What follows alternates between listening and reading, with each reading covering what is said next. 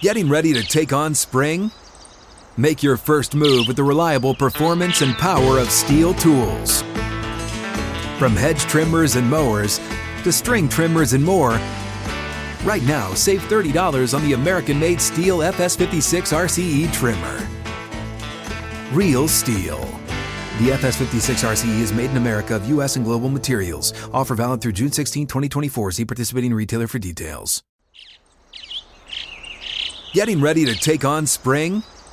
Make your first move with the reliable performance and power of Steel tools. From hedge trimmers and mowers to string trimmers and more, right now you can save $20 on the Steel MS-162 or MS-170 chainsaw. Real Steel. Offer valid through June 30th, 2024. See participating retailer for details.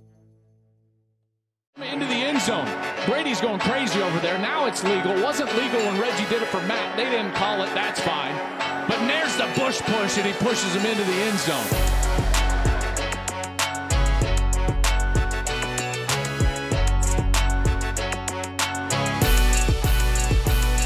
Happy Wednesday, college football fans. We are back.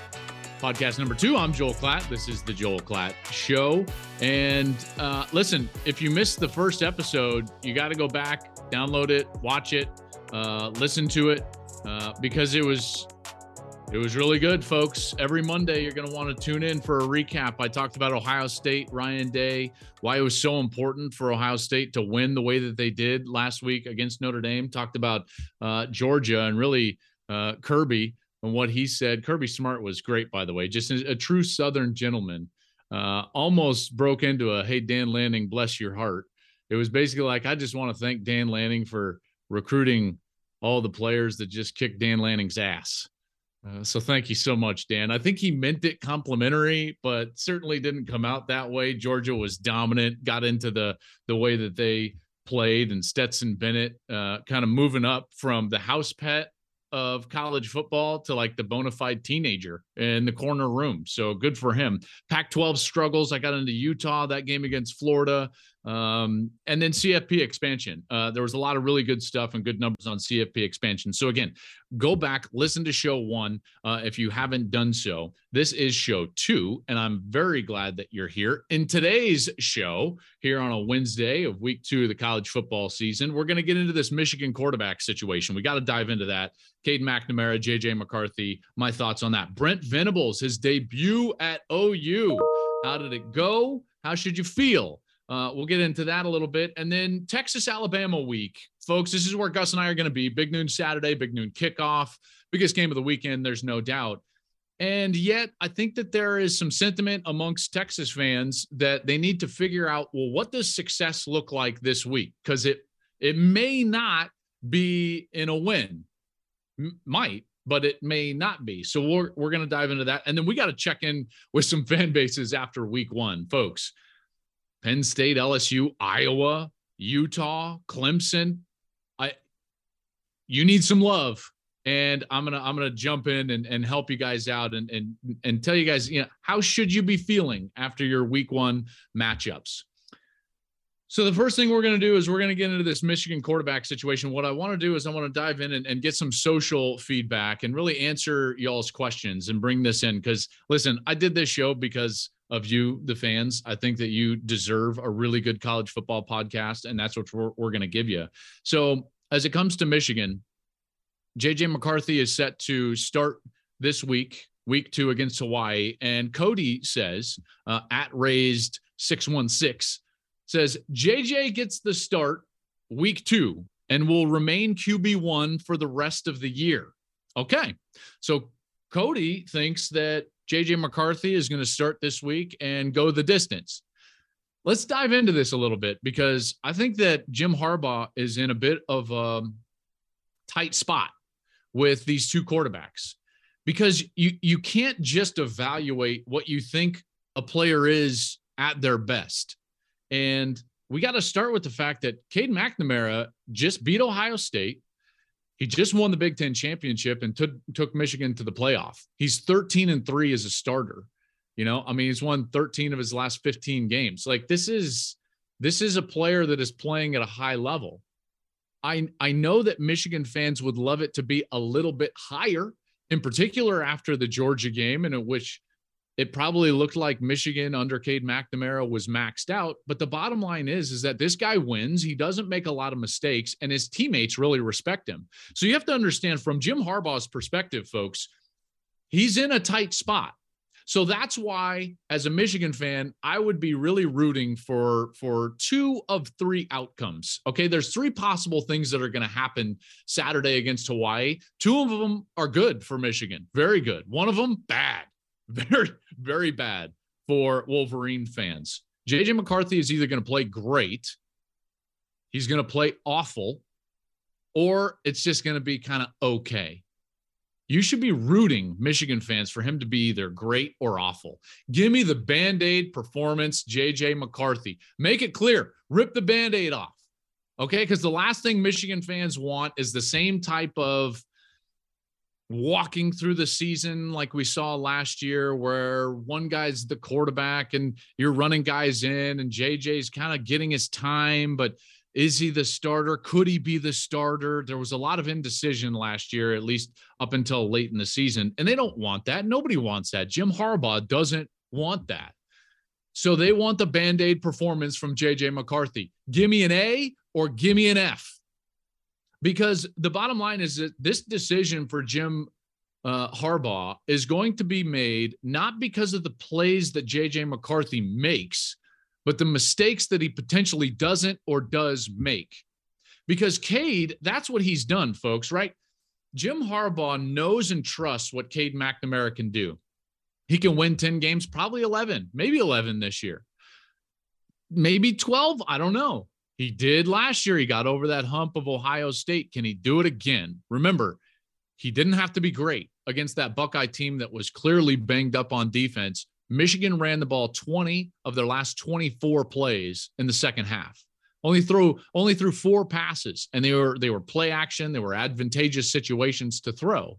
So the question is, can Cade McNamara take you to a level where he could get into a potential shootout, if necessary, with C.J. Stroud? I think Michigan fans question that. They say, you know what? I don't know if Cade McNamara can do that, because he couldn't take his game to the next level when we really needed it, and we needed a quarterback to go above the X's and O's against Georgia. And J.J. McCarthy could be that. He's the shiny object. College football fans and football fans really in general, you guys love shiny new objects. As a guy who started for 3 years at Colorado, I will tell you that my least favorite thing is backup quarterbacks.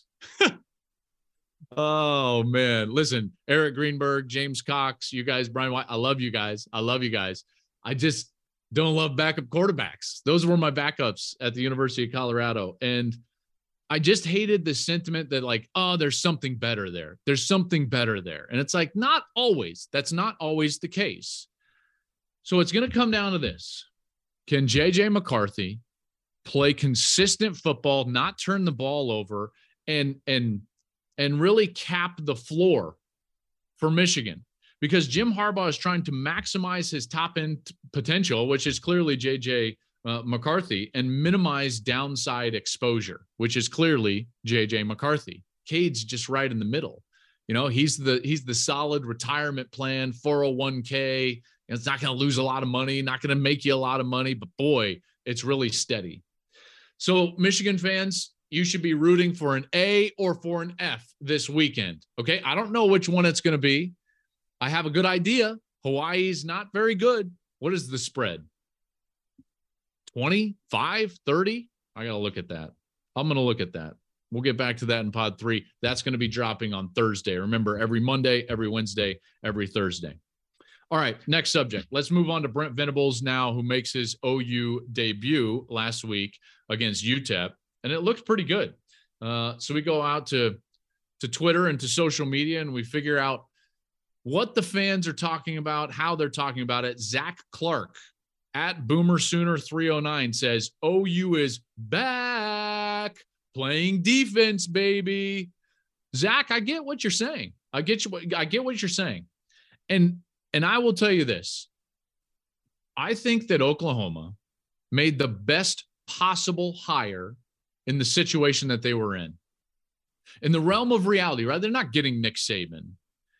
So you kind of block that out. In the situation that OU was in, they feel like they were left in the middle of the night by Lincoln Riley. They felt like they were burned. What did they need? They needed someone that was going to be a little bit splashy, was going to be a big name, that clearly had pedigree and would be a popular, and I think that's an important part, a popular hire amongst the fan base and amongst former players.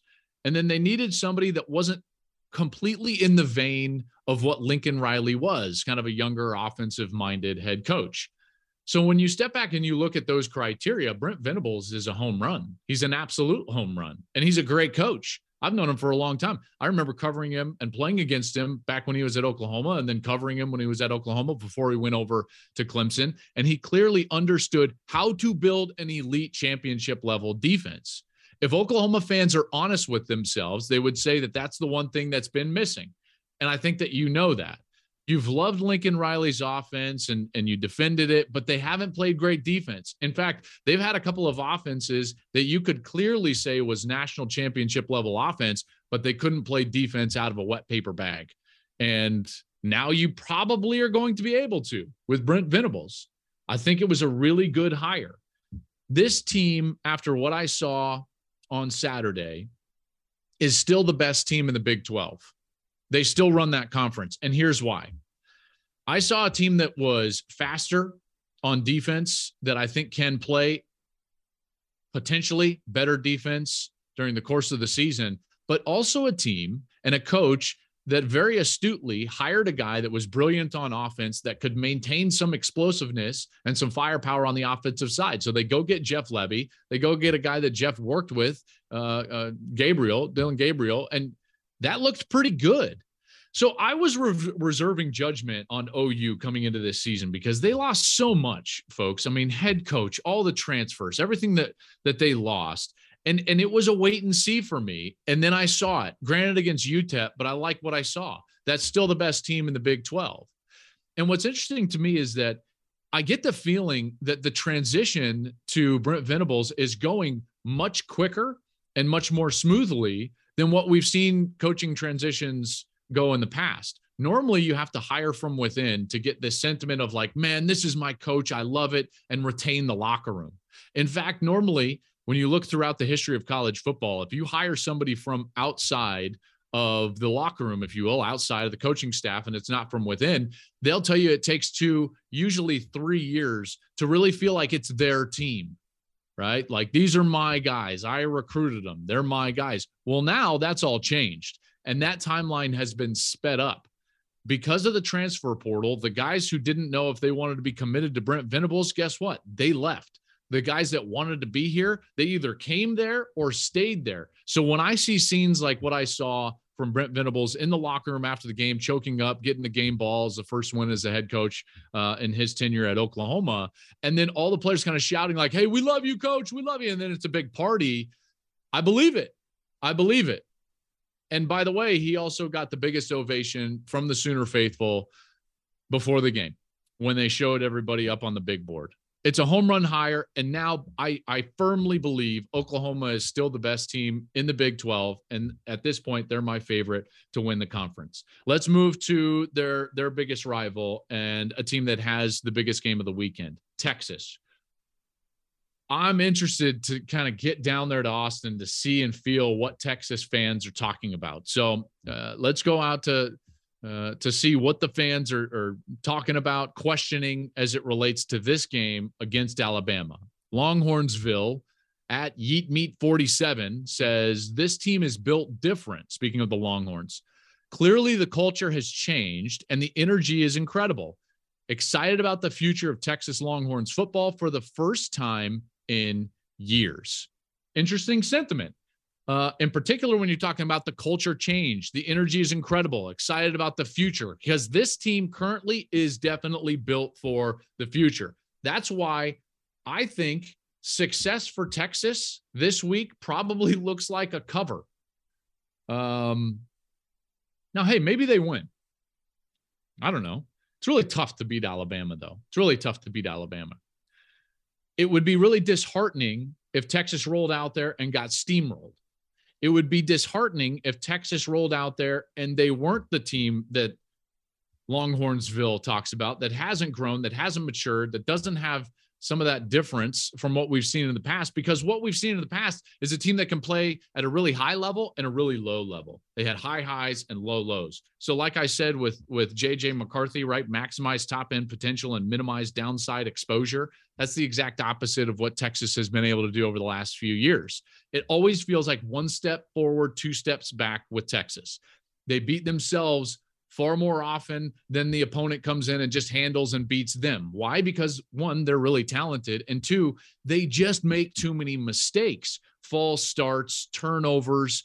Texas fans know exactly what I'm talking about. That's why this week, a success this week, I feel like for the fans would look like a cover and a team that forced Bama to beat them rather than went out there and beat themselves.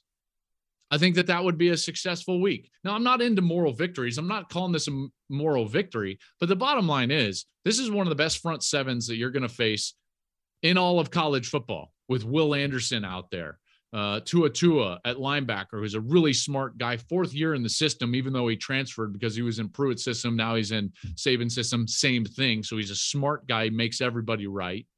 Long, athletic, deep at corner and safety. And you're starting 2 true freshmen, right? So it's an uphill battle for Texas this week. I don't think that I'm saying anything that anybody would disagree with. So what does success look like? Probably a cover and a team that goes out there and doesn't beat themselves. If you force Bama to beat you and you don't beat yourself, I think Texas fans will look at that and they'll say, you know what? That's growth. That's progress. With a team as young as what we are, with our offensive line as young as what it is, our quarterback as young as he is, I think that they would take that. Not into moral victories, but I think that they would take that. Much more on this game tomorrow. Thursday's episode of the Joel Klatt Show is going to be a full breakdown of not only Texas, Alabama, but some of the other big games that we're going to see on Saturday here week 2. So make sure that you're coming back tomorrow and listening to the pod. All right, now I want to check into some fan bases. So here's what we're going to do. After week 1, there was some interesting performances, and I want to check in with you fan bases and suggest what you guys should be feeling here after watching what you watched week 1 of the season. So we're going to have this as a rating of like relax, sit tight, or be concerned. I don't quite know which teams are going to be thrown out here. So fans, buckle up. Who we got? Who we talking about? Iowa. Ooh, Iowa. Oh my goodness. Be concerned. Be concerned. I'm sorry, Iowa, and I've defended you for a long time. And you know what? You should be defended. And in some regards, you're probably sitting there like, hey, you know, Tory Taylor for Heisman. Tory Taylor's the punter for Iowa. It just feels like I'm concerned for Iowa because it's not changing. You have to do either one of 2 things to get better offensively. And remember, this is an offense that I think finished like, 100th, 95th, 99th, something like that last year in scoring. They were worse than that when it comes to explosive play, something like 105 in explosive plays of over 20 yards. And there was no explosiveness. So you've got to either change personnel or change scheme. And I don't feel like that's on the horizon. So that's why I'm concerned. Iowa fans, you kind of feel like you've been beaten into submission, into the style in which you love to watch football. It's like, listen, we're going to punt and rely on our defense. That's great. And it's working. And I love it. And I love you. And I can't wait to get to Kinnick, but I'm a little concerned moving forward. I'm a little concerned. You know what? Iowa fans feel a little bit like the kid that was homeschooled when you were younger. You remember him. A little too sheltered, doesn't know what he doesn't know. It's like he thinks it's really good, but he doesn't really know. That's kind of what Iowa fans feel like. That's why I'm concerned for Iowa. Charlie Jones walked out the door. We just saw Charlie at Purdue last week against Penn State. He had like 1 million catches, at least compared to what he had at Iowa. Gus said at one point, it was like his 3rd or 4th catch. And he's like, that's more than he ever had in the game at Iowa. I was like, wait, really? There's like 8 minutes left in the first quarter. So you're like, well, that's why he's at Purdue. All right, next. Who we got next? Penn State. Woo! Penn State. I was just talking about them. I want to say concerned. I'm going to say sit tight. All right, sit tight. I'm pulling back. Let's not get too hyperbolic here. Sit tight, Penn State fans. You got to get better running the football. What was it? Last year, I think Penn State was something like, 115th, 117th in yards per carry, just over like 3.2 yards per carry. It was terrible. And it was the reason their offense was stagnant, and they had to rely on that defense, who had some great players, by the way. Jaquan Brisker comes to mind. Arnold Ebiketie comes to mind. Brandon Curtis, their linebacker. And they have to get better running the football. You have to get better running the football. But the reason I'm not going to the concerned level yet, after they ran for about 3.1 yards per carry against Purdue last week, and by the way, Purdue was like, 12th in the Big Ten stopping the run. So it doesn't look good. It could easily be a concern. Here's why it's a sit tight, because you got a true freshman. I still think Mike Yurcich and James Franklin are going to figure out a way to allow Nick Singleton to be successful. He was way too talented. So this is a wait and see for me. I think that they're going to change some things formationally, get him deeper in the backfield and allow him to hit it going downhill a little bit more. That will help him, in particular as a young back. And he's special. So I do think their run game can get better, but it really needs to get better. Not quite concerned yet. It's a wait and see for me. Sit tight, Penn State fans. You might see some better days running the football ahead. All right, who's next? Utah. Oh, Utah, relax. You're going to be just fine. Utah fans, listen. There's a lot of talk out there about like, hey, Utah's out of the playoff, Pac-12's out of the playoff. I don't know if that's necessarily the case. It wasn't a great look for the conference for that loss. That being said, we have to understand that I think Florida was severely underrated. Okay, so if Florida is more properly rated in the preseason, let's say they're 15 and Utah loses that game, are we as panicked? No, of course not. And by the way, what happened? Florida jumped all the way up there. I think in the AP poll, they're 12. Where's Utah? 13. They didn't drop very far because there's an acknowledgement that, hey, like if Anthony Richardson, the quarterback from Florida, plays that well, then they're going to be pretty good. And the Gators could be the second best team in the SEC East. Meanwhile, Utah had the ball inside the 10-yard line 3 times and came away with 3 total points. So in a large respect, Utah should have won the game, even with Richardson playing that well, being a dynamo, kind of doing his best like Tim Tebow, Cam Newton impersonation. Richardson was phenomenal. Utah had a real hard time with his speed on the outside, which the only cause for concern that gives me is like, how am I going to match up with Caleb Williams later in the year with USC when he's running around? But as it is, Utah is going to be fine. You look at their next 4 or 5 games, they should absolutely be 5-1 when they play USC later in the year. And so that's why it's a big relax. Okay. Cam Rising's going to play better than that. You're going to execute better than that inside the 10-yard line. All right. Like they should have won the game anyways. Richardson was Superman. Utah fans, relax. Who's next? Clemson. Oh man. How about that game against Georgia Tech? I'm going to say sit tight, although it's a borderline, folks. It's a borderline. I think Clemson fans know that the score was not indicative of the way that game played out. And the questions surrounding Clemson moving forward are clearly about the offense. Their coordinator leaves, Tony Elliott, and now DJ Uiagalelei comes in, and he did not play well a year ago. He had that quality performance against Notre Dame 2 years ago in a loss, by the way, but he did not play well a year ago, more interceptions than touchdowns. And what I saw from him against Georgia Tech was a guy who he wasn't playing fast. All right, the ball is not coming out with conviction. His decisions are not made with conviction. And so I'm concerned about their offense. Their defense is incredible. Brian Brzee, these people up front, these defensive linemen, these guys can play. That's going to be a great defense. I don't see them giving up more than, probably 13, 14 points a game. And their schedule's not that difficult, and they will figure out this quarterback position. DJ Uiagalelei, if he continues to play like that, and Cade Klubnik comes in and continues to play the way he did in garbage time late against the Yellow Jackets, then it's going to be Cade Klubnik the rest of the way. Dabo Swinney, he doesn't play around, folks. I mean, remember Kelly Bryant took him to a playoff? Bam. 4 games in, Trevor Lawrence is your starting quarterback.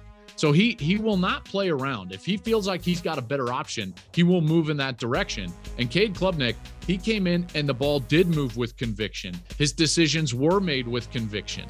And so, at least judging by game 1, I think Clemson could be better and have a higher ceiling with Cade Klubnik. We'll see how that plays out. So for Clemson fans, it's a sit tight. Wait and see how that one plays out. All right, last one. We got time for one more. Who we got? LSU.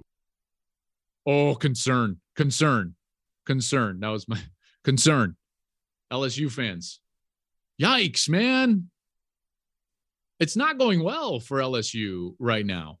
Your best player is clearly disgruntled, Keyshawn Butte.